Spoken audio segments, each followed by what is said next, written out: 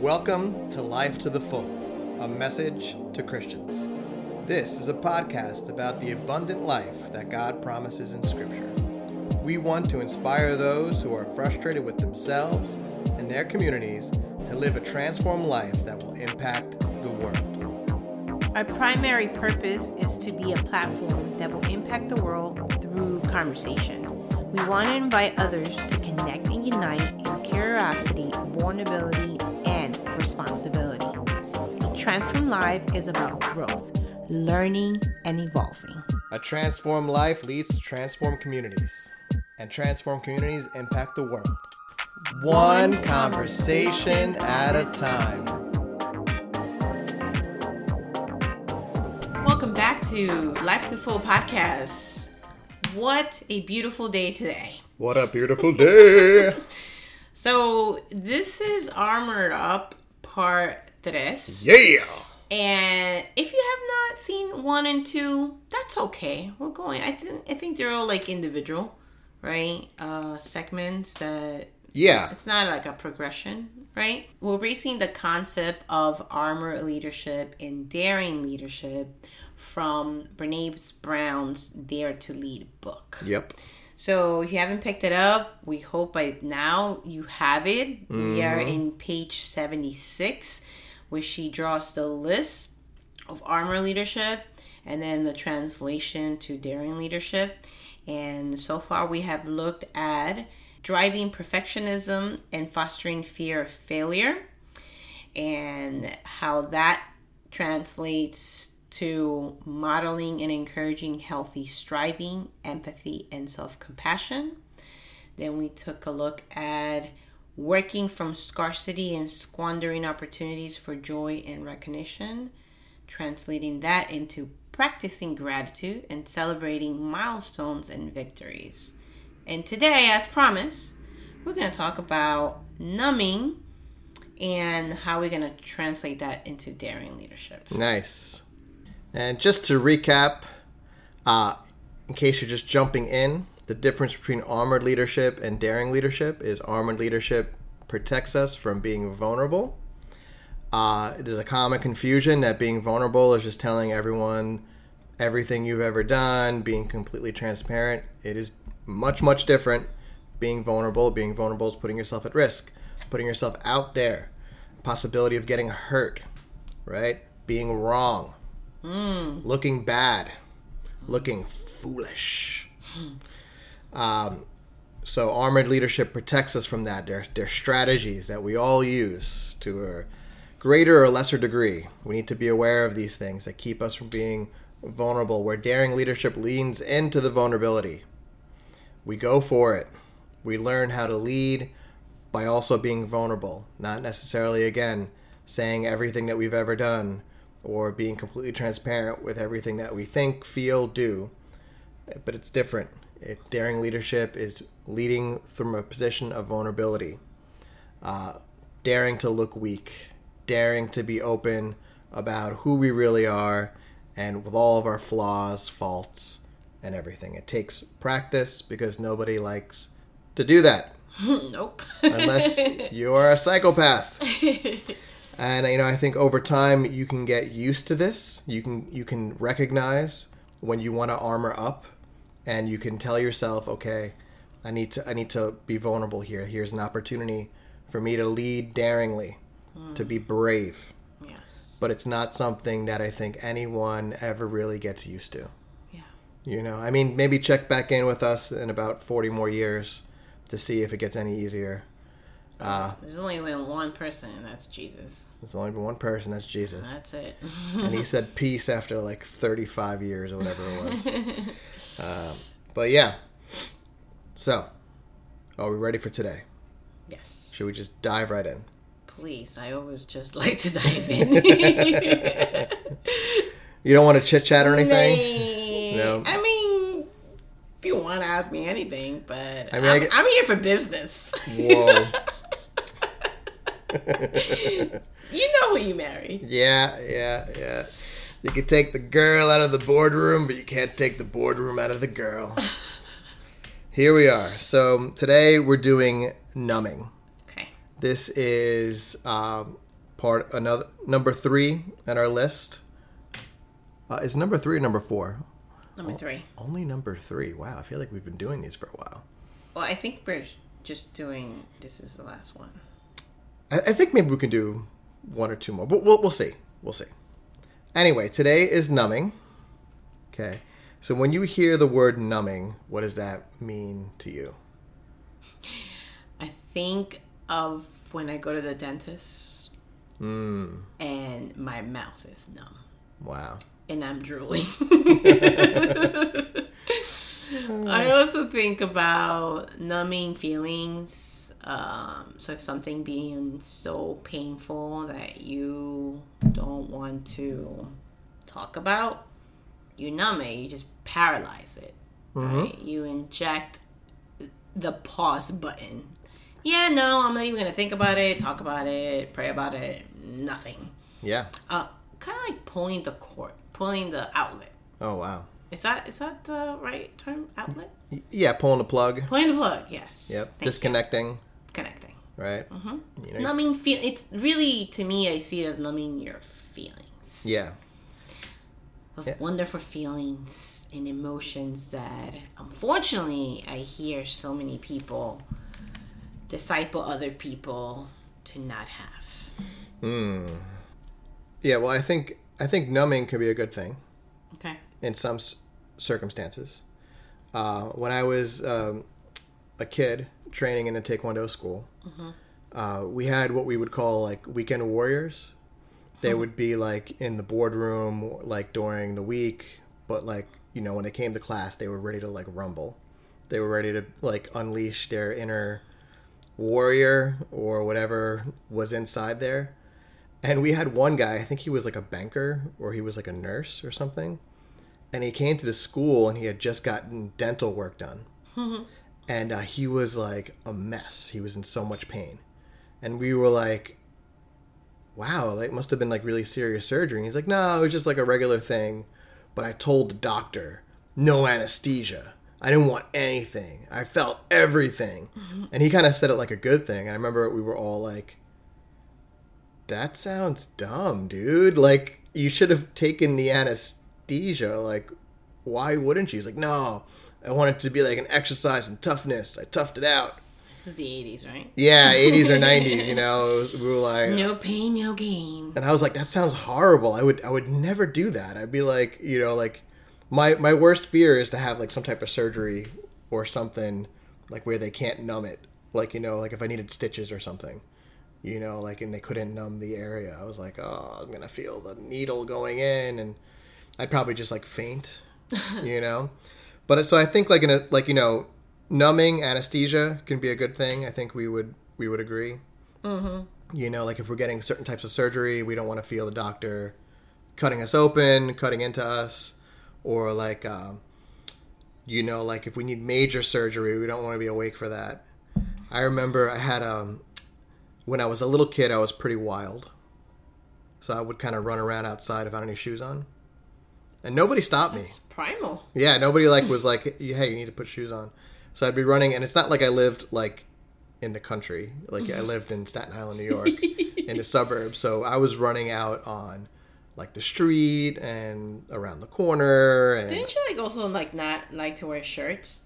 Yeah, all types of crazy stuff. I don't know. I guess I thought I was like... Little caveman. Yeah, little caveman or something like that. But anyway, so in the course of time, I must have gotten a cut on my foot. And I got a pebble inside my foot. And it was just there for years, not bothering me. What? Yeah. And then all of a sudden, it started bothering me. And the doctor was kind of like, oh, you have a rock in your foot. You need to get this out. How do you not feel that? No, I felt it eventually. Oh, wow. You know? And then, so, because I had a pebble stuck in it, and somehow it healed over with this pebble still inside. It was like a little pebble. But I had to go to the doctor, a foot doctor, actually close to where we live now. And, you know, they numbed the area, so I couldn't feel my foot at all. And I saw them, like, dig into my foot to get it was, like, creepy. But I couldn't feel anything. So that was good. But even just being awake for that was like a terrifying experience. And the doctor was like super cool about it. Like, hey man, what's going on? Cool, yeah. Well, he's like digging in my foot, and like, Wow. it was crazy. But yeah, so in certain situations, numbing can be a very good thing. Yeah. You know? And I think even like emotionally, I think sometimes taking the edge off can be like okay. You know, I think sometimes when we fight, right? Like, Wait, what? yeah, it happens when we get into it. Yeah. You know, when you're being stubborn or unreasonable, and we get into a fight. You know. And you're like the victim of the fight. Yeah, oh my usually, goodness, I'm usually. so sorry. Yeah, it's okay. It's okay. I forgive you.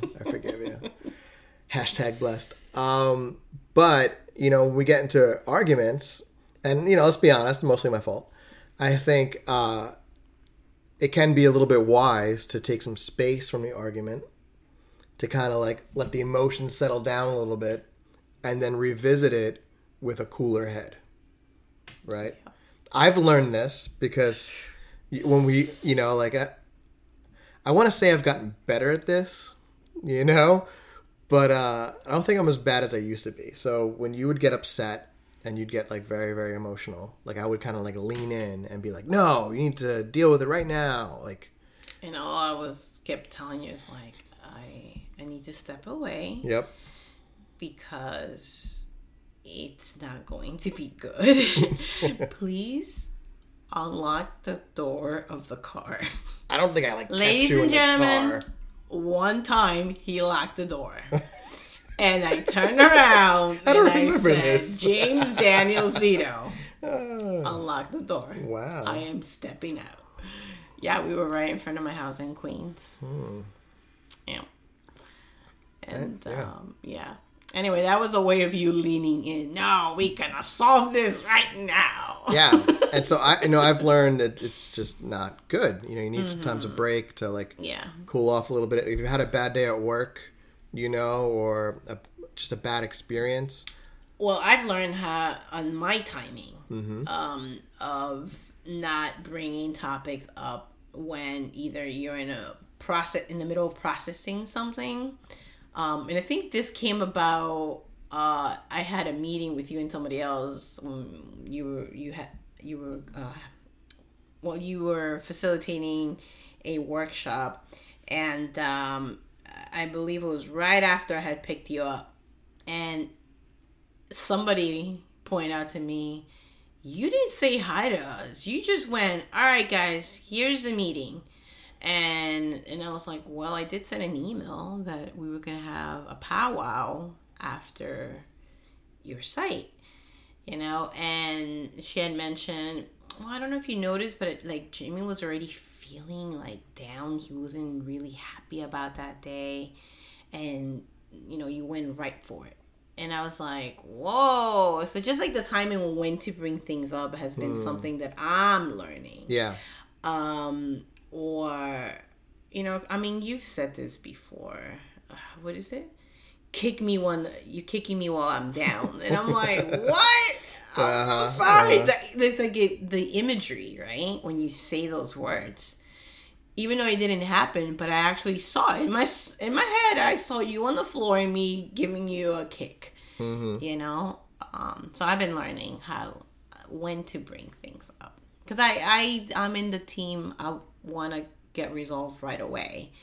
And I'm not really good on embracing the tension. Yeah. I want clarity as soon as possible. Yeah. So, yeah. No, that's great. Yeah, I think, you know, in the same type of spirit, I think sometimes just learning to, you know, take little breaks are okay. I don't think, you know, like just taking the edge off is all the time indicative of like a huge problem. Like I remember, you know, this might shock you, but I'm very stubborn and I don't know when to quit, even when I should quit. And my mom really helped me this as a kid because I don't know what I was getting frustrated at. Might have been getting frustrated at Legos or something like that. Like they weren't fitting together right. And or your Nintendo. Or something. And she would always tell me, well, just, you know, if you're getting frustrated, just stop and just come back to it later. And you'll probably find the answer after you're fresher. And I would do that, and it would always like be true, you know. And I've carried that into my adulthood. Like if I'm really like just not feeling great about a problem I'm facing or something I'm trying to do, just learning to take a step back and then come back when I'm refreshed has been very, very helpful. So we say all this, it kind of sounds like, we're like pro numbing. Like, yay! So this is where I feel like it becomes a problem.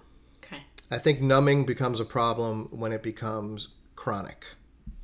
Okay. When it becomes something that we just do over and over and over again. And, this type of numbing is one way that, people have kind of like led themselves into addictions. Whether it's being addicted to drugs, alcohol, toxic relationships, whatever it is. TV, right? TV can become an issue. Yeah. Video games can become an issue. I love playing me some video games. Yes, he does. Right? But if I have like stuff that's going wrong in my life and all I want to do is just turn on that video game because I need a break, but I'm always taking a break and I'm never coming back. That's when it gets bad. Yes, it does. Yeah.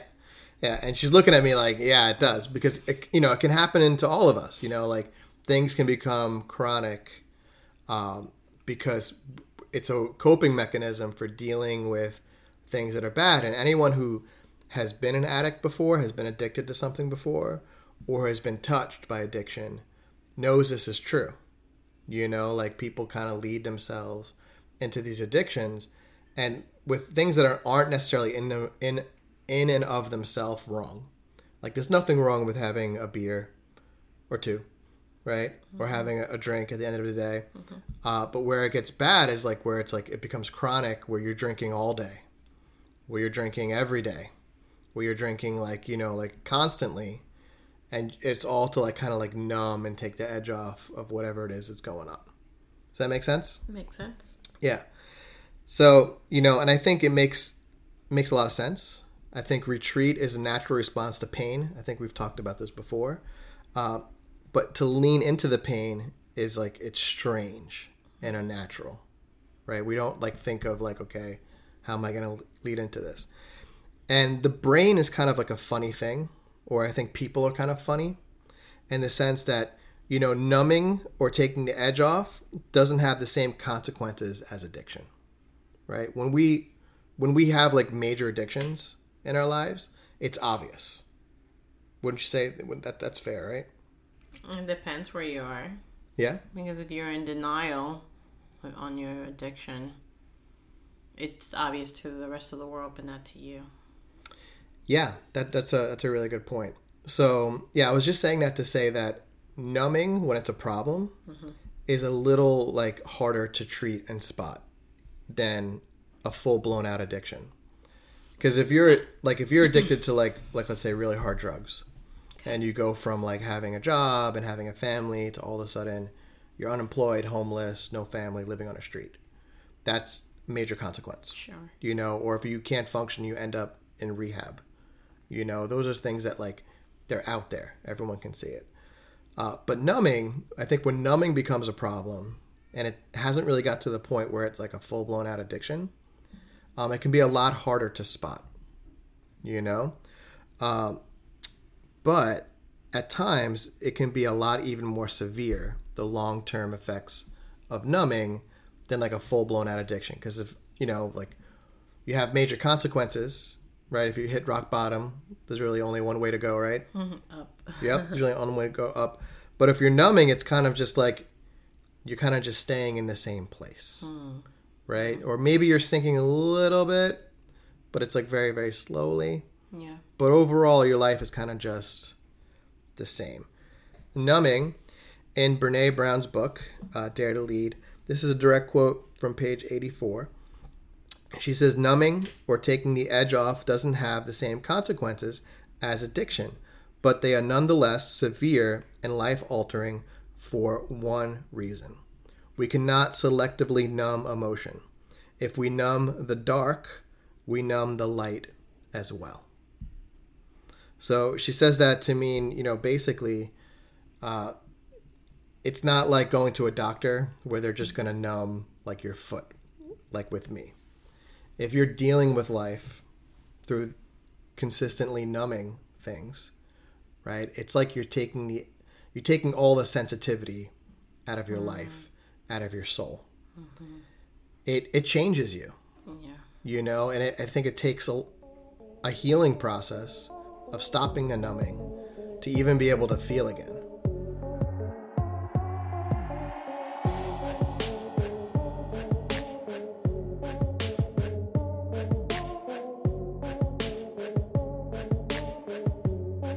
Yeah, I think numbing happens little by little. I think maybe a relationship doesn't go the way we want it to go. Or like, you know, we get really excited about a new job or a new opportunity. And 2 weeks in, it's not what we thought it was going to be. You know, so we numb. But when we numb, we miss out on all the good things too. Like maybe our relationships aren't perfect, but there are good things about them as well. Right? But by numbing ourselves to try to protect ourselves from maybe like the few things that are really hurting us, we just don't want to deal with it. People ignore things in relationships like for years, right? And so all of a sudden they find that they're different people, you know, and that ultimately a lot of times leads to divorce. Because when a relationship is new and happy and exciting, you know, everything a person does is cute, right? It's like, oh, they get so angry. How cute. Oh, they have no patience when they drive. How adorable. Oh, he's so grumpy. Yeah, he's so grumpy in the morning. But like, you know, over time, that's like those same things that were like cute get a little annoying. You know, like I think you didn't realize I was an introvert. You know, even when we were dating, and luckily someone pointed it out to you. Or I think, you know, she like walked me through. He's like, I know, you thought he was the life of the party, you know, out there, and then he's not. I'm like, yes. How do you know what I'm feeling? Because I actually know your boyfriend. I was like, wow, that was really helpful. Yeah, you know, and I think those things are helpful, and then having you know, dealing with them. Yeah, like accepting them. Even asking yourself, is this something I can accept? Exactly. You know, can I live with this? Mm-hmm. You know, and not protecting yourself from it. Yeah. You know, because then small problems have a way of becoming big problems. Mm-hmm. You know, Jordan Peterson. Dr. Jordan Peterson, yeah. I call him Jordy. You know. Oh, I call Timmy. Yeah, I call him Jordy when we hang out in my imagination because Gotcha. I've never met the guy. But he's been really powerful for me lately. I've been going through his biblical lectures. He's a clinical psychologist, Jungian theorist, philosopher, amazing guy. Canadian, so he's awesome. We love Canadians. We're already biased towards Canadians. He has this metaphor of like when we don't deal with things, he imagines like your house, like your mind like a house. And all those things kind of go into the basement. Like, I want to forget about this. I don't want to deal with this right now. Yeah. And in the basement, while you're not paying attention to them, they grow. Mm-hmm. And at a certain point, you're kind of stuck. Like you're in trouble. Like when you deal with that, it's going to be bad. But the longer it takes for you to deal with it, the bigger and bigger it gets. Mm-hmm. So you might as well just go dive in and just deal with it. And he talks about a lot in marriages. Like when he counsels people, he's just like, stop talking to me about the problems you have with your wife. Go have the fight. Go talk to her. You need to do this. Yeah, it's going to be bad. She's not going to take it well. You're not going to say it well. You need to go do it. You need to pull the trigger on this. You need to go and have the fight. The first response to vulnerability and discomfort is not to lean into discomfort and feel our way through, but to make it go away. And we have lots of different coping mechanisms to do this. Alcohol, food, drugs, sex, relationships, work, money. It could be staying busy, constant change, planning, perfectionism, or just, caretaking, taking care of somebody. So these are all ways that we can, try and numb whatever it is that we're feeling. Which I thought was interesting because I think most people think of, and this is from page 85 of her book. I'm sorry, I didn't quote that. But I think most people think of numbing as, I get it, alcohol, overeating, maybe like relationship drama, drugs, maybe money, spending, like shopaholics, work. I kind of just bury myself in work. But, you know, some of the things that surprised me was like staying busy. Like staying busy can be a way of numbing the pain. And then I thought about that because I felt like I know a lot of great people who are busy, you know, and I know at times in my life, like I just didn't want to deal with stuff, but I was like so busy, you know, and it kind of kept me from dealing with life. And it was only through stopping being so busy that I was able to, you know, get some relief. Yeah. When you said planning, I was like, that's so true. Yeah. Well, you know, even like for myself, like even planning, okay, the whole being proactive, it's great. Mm-hmm. However, when you being proactive about being proactive, it's a problem. And I find myself in those situations often when I'm like doing whatever it takes not to have a problem. The problem's not even here yet, you know. So it's like you've been very helpful in saying we'll cross the bridge when we get there, right? Because I'm having a fight about our child that's not here. We're not even pregnant people. And it's like being proactive about that. You know, it's like if Jimmy's doing something now, it's like, oh, that's going to reflect when you become a father. You know, like it's terrible. The struggle is real. The struggle is real. Yeah. So that stood out for me, obviously, the planning. Yeah, I think we're both planners too. Yeah. You know, I love planning, and I think at times that's what we do for fun. I've planned my way out of solving problems. You know, like I've spent a day planning where I really just needed to make one difficult phone call that I totally didn't want to make. Yeah. You know, whether it's sometimes it's even like, you know, something with our finances, like I have to call the bank or I have to call the phone company or something. It's like I don't want to deal with like explaining this issue to them. You know, so let me plan out how good it's going to be when I solve the problem instead of actually just going in and solving the problem. Yeah. Yeah, I want to take an opportunity to share something. I believe I had deleted this from a previous episode. When you take away the to-do, the busyness, the planning, and all those things that we're now talking, there's an underlining question that you are not willing to ask yourself, or because it's too painful. And when so I'm going to start with this. We had a miscarriage in January. We did, yes. When we got pregnant in December, you had mentioned that, wow, I've never seen you completely pull out of the office. Like, not there. And now, as you say that, and the reason why it was so easy to do that is because I realized that, I went in a journey of nutritional therapy to find out, why, you know, I wasn't able to lose weight, but at the end, or at the heart, was the infertility, right? Like, what's happening? But all that had to do and came from the underlying question is, am I capable of having a child? Or even deeper, what's wrong with me? Wow. How come I can't have a child? Yeah. And so when we did become pregnant, that question was answered. I can. Kind of like, I know we joked around, whatever. Yes, there was a lot of weeping. Yep. But one of the things that you said was like, my dude's work. Yes. And and it was like, whoa, yeah, you're right. My womb did open.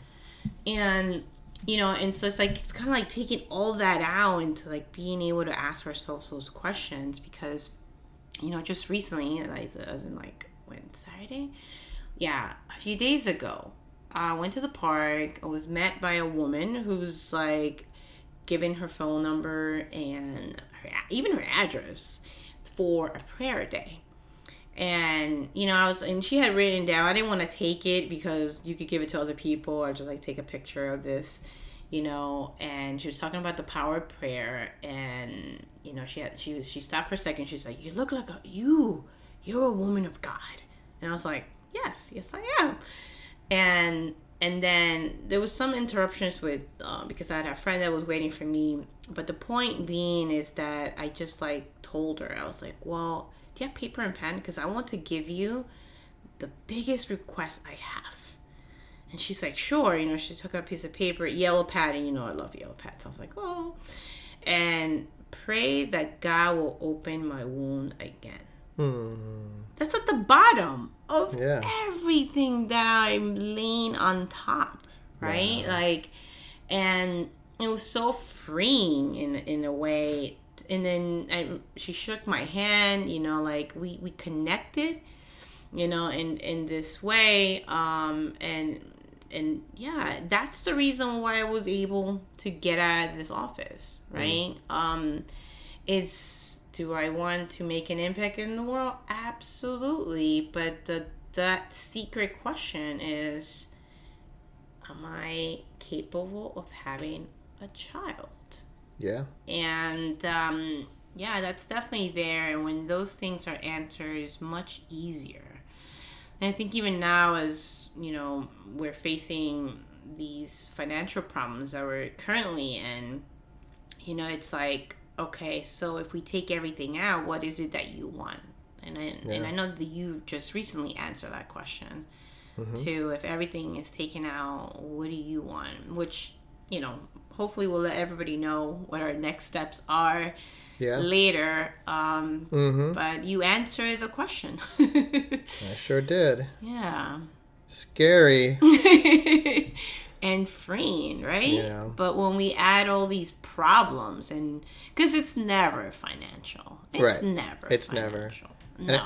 It's funny. I remember you asked once, hey, could we talk about some, just what do we want? Yeah. And the question really scared me. And I was like, I don't have any bandwidth right now to talk to this about you. I'm very busy. And you're like, what? What are you busy with? And I was like, listen, this stress isn't going to happen by itself, okay? That's my full-time job right now. I need to stress about this. And we both laughed, and it was a funny moment.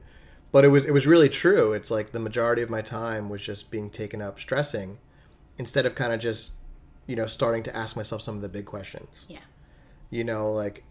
And I think at the end of the day, that really, it doesn't seem like it's going to help to go there, to go to the pain. But it really does. And it's one of those things that makes everything else easier.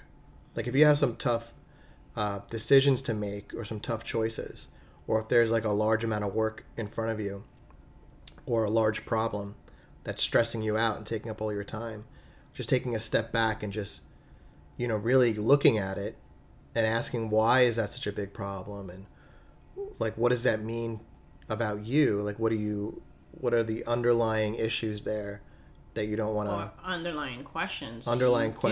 We all have those questions. Yeah. Am I enough? Right. Am I okay? Maybe something's wrong with me. This? Yeah. Yeah, absolutely. Which is perfectionism, which is another coping mechanism, which we talked about, I think it was last time. Episode 18. Yeah, a few episodes ago. And, caretaking for me was kind of a really shocking one as a coping mechanism. But then when I thought about it, I did think about, I know a lot of people have issues with family members that they still donate a lot of time taking care of them. But they're not actually dealing with, their issues with their parents. And I know moments in my life, I have, at times prioritized taking care of somebody or taking care of what I perceive to be my responsibilities versus actually dealing with the relationship. And I think that's something I always have to go back to, because it's easier for me to do than it is to actually, look at things and talk. I don't come from a family of talkers. Yeah. We didn't really talk about our problems. My dad was probably the only person who did, but he did violently and explosively. So I was like, I don't want none of that crazy cake that you're baking. Crazy cake. Yeah. No, thank you. And I kind of learned, okay, the proper response is just to like not talk about this, not really deal with this, and just kind of like, just keep trying to be a good person. Yeah. You know, still take care of the need where, you know, it did a lot of damage to me. And it's something that I think my first instinct is, okay, what can I do here? Instead of like, okay, what are the underlying questions that this is bringing up in me? Am I not a good son? Am I not a good person? Am I not a good husband? Am I not a good Christian? Why? What's wrong with me? Why? Like, why did God make me this way? You know, why would God do this to me?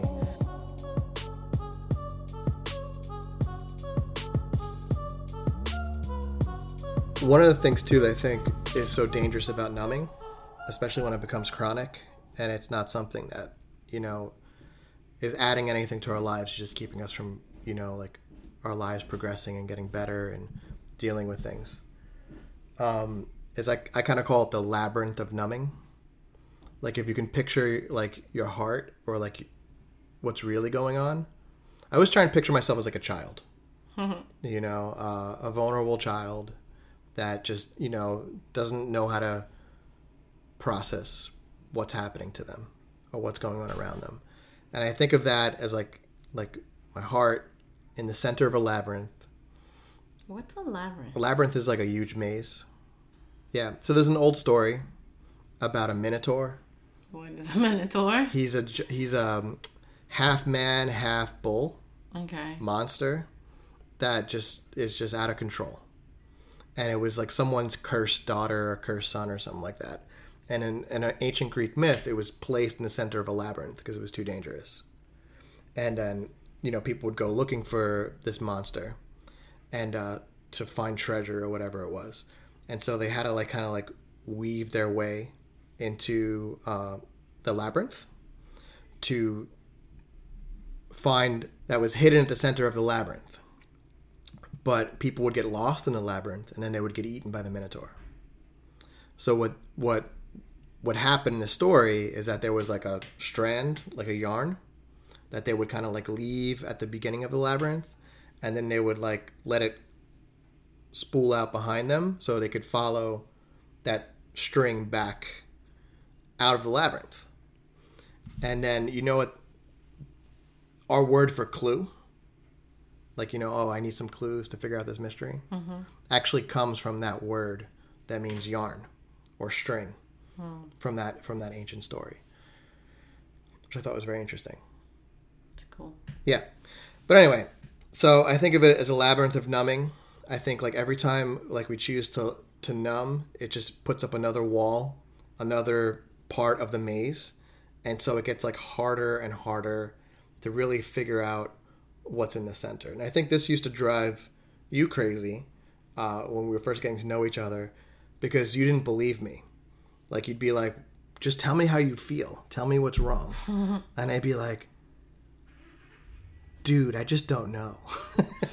And you'd be like, how could you not know? You know, but after years of kind of just coping with life instead of dealing with things, I had set up all these like walls. And if I was going to be completely honest, I didn't know what the big questions were for me. I didn't know what the underlying issues were for me. They were all trapped somewhere deep in this labyrinth, in this maze. And to go into that, I was going to have to experience a lot of pain. So what's easier than experiencing a lot of pain? Build more walls. What could possibly go wrong? You know? Yeah, I think some of the biggest drivers for numbing are vulnerability, resentment, and anxiety. So when we're feeling vulnerable, we're feeling, okay, like I could get hurt here. We just want to numb. When we're feeling resentment, okay, I just, you know, and resentment comes usually from something that happened that we haven't dealt with, that we're holding on to. And anxiety, just feeling like overall anxious. You know, and I think the cure for numbing is developing tools and practices that allow you to lean into the discomfort and renew your spirit. What do I mean by that? I think there's one way that you can hear something about like an episode like this about numbing, where you're like, okay, I'm just going to deal with everything that I've been neglecting. This is probably my approach. I wake up one day and I'm like, I'm done with this. I'm going to solve all my problems today. I'm going to block out the time. It should take me no more than an hour. I'm going to deal with all of my issues. It's like, babe, let's plan the week. Sure, let's plan our life. No, honey, I meant like the week. Actual things that have come out of my mouth. Yeah, it's like, I don't want to just plan my week. I don't want to just plan. I want to plan like 5-year goals, 10-year goals, 20-year goals. I want to know where I'm going to be when I'm 80, right? Crazy talk. But instead, just the concept, okay, how can we lean into this discomfort a little bit and at the same time take time out to renew our spirit? Yes. All right. So we're going to learn how to lean into discomfort and renew our spirit. Okay. All right. So first, and then this comes from her book. I'm trying to apply it to myself and to Christianity and church. When we're feeling that edge, instead of asking ourselves, what's the quickest way to make the feelings go away? You get curious and you ask, what are these feelings and where did they come from? So you just try and get some space from it in a sense, but you're still like looking at it. Mm-hmm. So, and it made me think of Proverbs 23 and 24.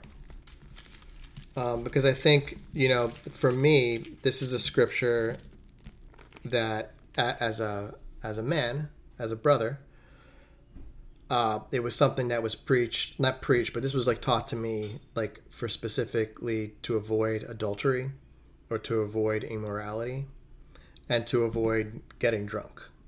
Well, it's a lot in one scripture. Okay. Yeah, it's Proverbs 23 and 24. And, there's warnings against adultery and there's warnings against drinking too much wine, And if you go down all the way to the end, it says, they hit me, you will say, but I am not hurt. They beat me, but I don't feel it. When will I wake up so I can find another drink? And so that's kind of like a portrait of addiction right there. And we would look at that and we'd be like, okay, like this is some of the consequences of, getting drunk. This is why getting drunk is bad.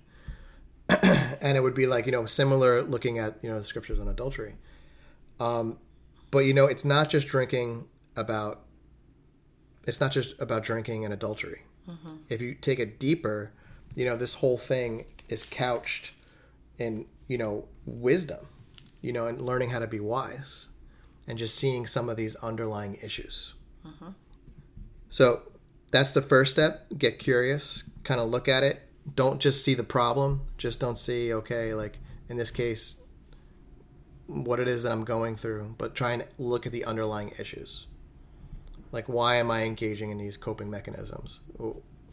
It's never just about the coping mechanisms. Right. Right? Because we can be like, oh, okay, the problem is I'm too busy. I just need to stop being busy. I think sometimes people can misunderstand language coaching and life coaching like that. They're like, oh, they're just going to tell me I'm too busy. I can't, no one can tell me that. I got to do all this stuff. It's not just about being too busy. It's about what's going on underneath that's causing you to be too busy, right? Being an alcoholic is never just about alcohol. It's about whatever is going inside that you're not wanting to deal with. Mm-hmm. So going deeper. Number 2, figure out what brings you real comfort and renewal, not just numbing, because we deserve real comfort. And she has this concept of what she calls shadow comforts versus like real comforts. And you can recognize if something's a shadow comfort because it's never enough. You just want more of it. So I think one for me could be like, scrolling on the TikTok, right? Or the Facebook, right? Mm-hmm. When I spend any time, I don't even want to say how much I've spent on these platforms before, I don't leave them feeling great about myself. I don't leave them feeling refreshed or renewed. I leave them feeling just as tired as when I started it, mm-hmm. right? Because they're like, shadow comforts. They're not really adding anything. But then thinking about, okay, what does give you like real comfort, and try and do more of that, right? I think it's a little dangerous because they could also become coping mechanisms too. But it's just like, okay, like what brings me real comfort? Maybe doing some yoga. Does yoga make me feel refreshed and ready to take on different challenges? Does spending time with my significant other, having a nice meal or talking, does, spending time with my kids, just going for a walk, does that help renew my soul? So those are the two ways: getting curious and then looking for some real comfort. And so the idea of, learning from really taking time out to renew your soul made me think of Proverbs 4, verses 18 to 19. And it says, "The path of the righteous is like the first gleam of dawn, shining ever brighter to the full light of day. But the way of the wicked is like deep darkness. They do not know what makes them stumble." And so I love that idea because it's kind of like paints the portrait of, just being in deep darkness. Like you're just doing things for the sake of doing them. You're keeping yourself from, really feeling, really dealing with life. You're numbing in these different ways, right? Either just full-blown out addiction, taking the edge off, and it becomes like this deep darkness that you don't even know why things are so hard. You don't even know why things aren't getting better, right? Why things are just staying the same, right? Because that's what happens when we numb too much. Things kind of just stay the same. Versus the other path where it's like it gets brighter and brighter. Like the more you learn to lean in and refresh your soul so that you can keep leaning in, things will actually really get better. They're not going to get all better all at once, right? Like a crazy person would think, like myself. But over time, like those little moments will add up. Those little moments of facing reality, facing down those demons, facing the darkness, makes things a little bit brighter, until it's like the scripture says, it's like the full light of day. I know that you've been talking about like you want to deal with all of them like a crazy person. Yeah, totally. I think that it's a lot of us, especially a lot of Christians, because it's again that fear of being in the darkness or sinning, and if we do this, then we're gonna go to hell. Yeah. And unfortunately, that part just makes me so sad, right? And I know that we're gonna be talking more about heaven on earth. I'm not sure in which episode. I know we currently are redirecting people to the Bible Project. It does such an amazing job with their Heaven and Earth series. Totally. Yeah. And I know that this has been personal conversations having with friends where that whole concept is very hard to swallow, even see. But a lot of the things that we do can come from, if I don't do this, I'm going to hell. Mm-hmm. But if I do this, I'm going to go to heaven. Right. And that is so dangerous. This is where we live in this armored leadership. That's great. And we're pushing forward to going back to all the things in daring leadership, where it's that empathy, the self-compassion, the gratitude, the celebrating the small victories. And what I've heard from this episode, lastly, is finding real comfort versus shadow comfort. Yeah. And I know in the book it says also setting boundaries. What did you mean by that? Yeah, I think when most people hear boundaries and setting them, I think they hear, I have to just tell people no. Mm-hmm. I have to learn how to, set my schedule, set my plan, and then like when someone comes and asks me something, I have to learn how to say no. Mm-hmm. Where I think boundaries are more of understanding that we're different than the worst things we've ever done. We're different than the worst things we've done. Yeah, I think when one of the reasons why it's so tempting to numb these things is because we identify like some of this stuff is like our actual reality. I see. So separating. So Yeah. boundary meaning separating. Mm-hmm. Like when you said earlier in number 1, get curious. What are these feelings? Where Yep. do they come from? Versus, why am I feeling this way? Exactly. And why do I always have them? Mm-hmm. Okay, gotcha. Yeah. So I think that's an important distinction. Mm-hmm. Because I think you Get could it. be, you can be super regimented with your schedule. Mm-hmm. And you could think, yeah, I have great boundaries, but just be out of control with your boundaries because you're not doing that for yourself. You're not separating. Like, for instance, if you have a problem with a family member or a person, spouse, child, whoever, it becomes like your identity, that problem, instead of it just like being able to look at it objectively and see, okay, like what's really going on here. Does that make more sense? So setting boundaries is more about looking at things more objectively? Is that, or separating why you're doing that, like finding the underlying question or the issue Yeah. in a sense? Yeah, I think it could be like a deeper issue too. It's, Okay. understanding that God made you good. Oh, I see. God made you perfect in a sense. I know we don't like saying that. But yeah, God doesn't make junk. Colloquially, he made you to be good, and that sin is something like outside. Like what God says to, Cain before he kills his brother Abel. Sin desires to have you. It's crouching at your door, but you must master it.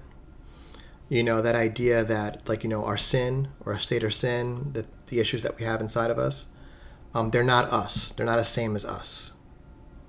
God didn't make us to be sinners. We might be in a state of sin, or sin might be with us, but it's not us. And just putting that little bit of separation, that nice healthy boundary, that's not me. It gives you the freedom to be able to look at it and confront it, and in a sense, to be its master. Which is different than when people say that's Satan. Yeah, That's dangerous. it's different than saying that's Satan. And First of all, it's the Satan. yeah, You could clip that video from the Bible Project. right. Because when you say that, there's no responsibility of setting that boundary in yourself and asking yourself those deeper questions. And you just throw it off. That's Satan in my thoughts. Yeah. And I've heard that. It's been not so much of an argument, but it's just different beliefs around that. Sure, and now yeah. that I'm learning more, especially, when it comes to like evil forces, the Satan, and what's the council? What's it called? The divine council, The divine council. the host of heaven. The host. Oh goodness, so it's like, because we could just like shift completely. So setting boundaries and recap is what I'm hearing. It's being able to separate yourself from the state of sin. Yeah, Okay.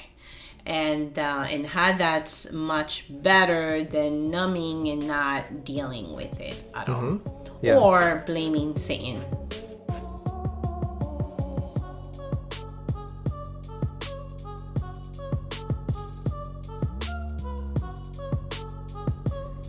Yeah, so to wrap it all up, armored leadership is numbing. Numbing can get out of control. It can keep our lives in the same place, or, slowly begin to sink our lives as we don't deal with these issues. We don't deal with the big questions. They just kind of get bigger and bigger and bigger until they kind of grow out of control. And the solution for that is setting boundaries and finding real comfort. It's learning how to lean in to the discomfort, right, by setting appropriate boundaries, to understanding that, sin isn't like people's truth. Like, like if someone has done something to hurt you, they're not like hurtful monsters. There's a person behind there. And, conversely, same thing with you. When you do stuff that disappoint you, that's not your reality. That's just something that happened, or that's something that you did, or it's a question that you're wrestling with. So it's just, understanding that, setting appropriate boundaries, and then finding real comfort, like looking for things that don't just numb you, don't keep you from, dealing with life, dealing with these things, but things that really renew your spirit. Maybe that's drawing, maybe that's painting, maybe that's walking, maybe that's yoga. Maybe it's, having a great conversation with somebody. Maybe it's music. Maybe it's music. Music make me lose control. Sorry, had to go there. So, yeah, it's finding real comfort, not shadow comforts that kind of just leave you wanting more.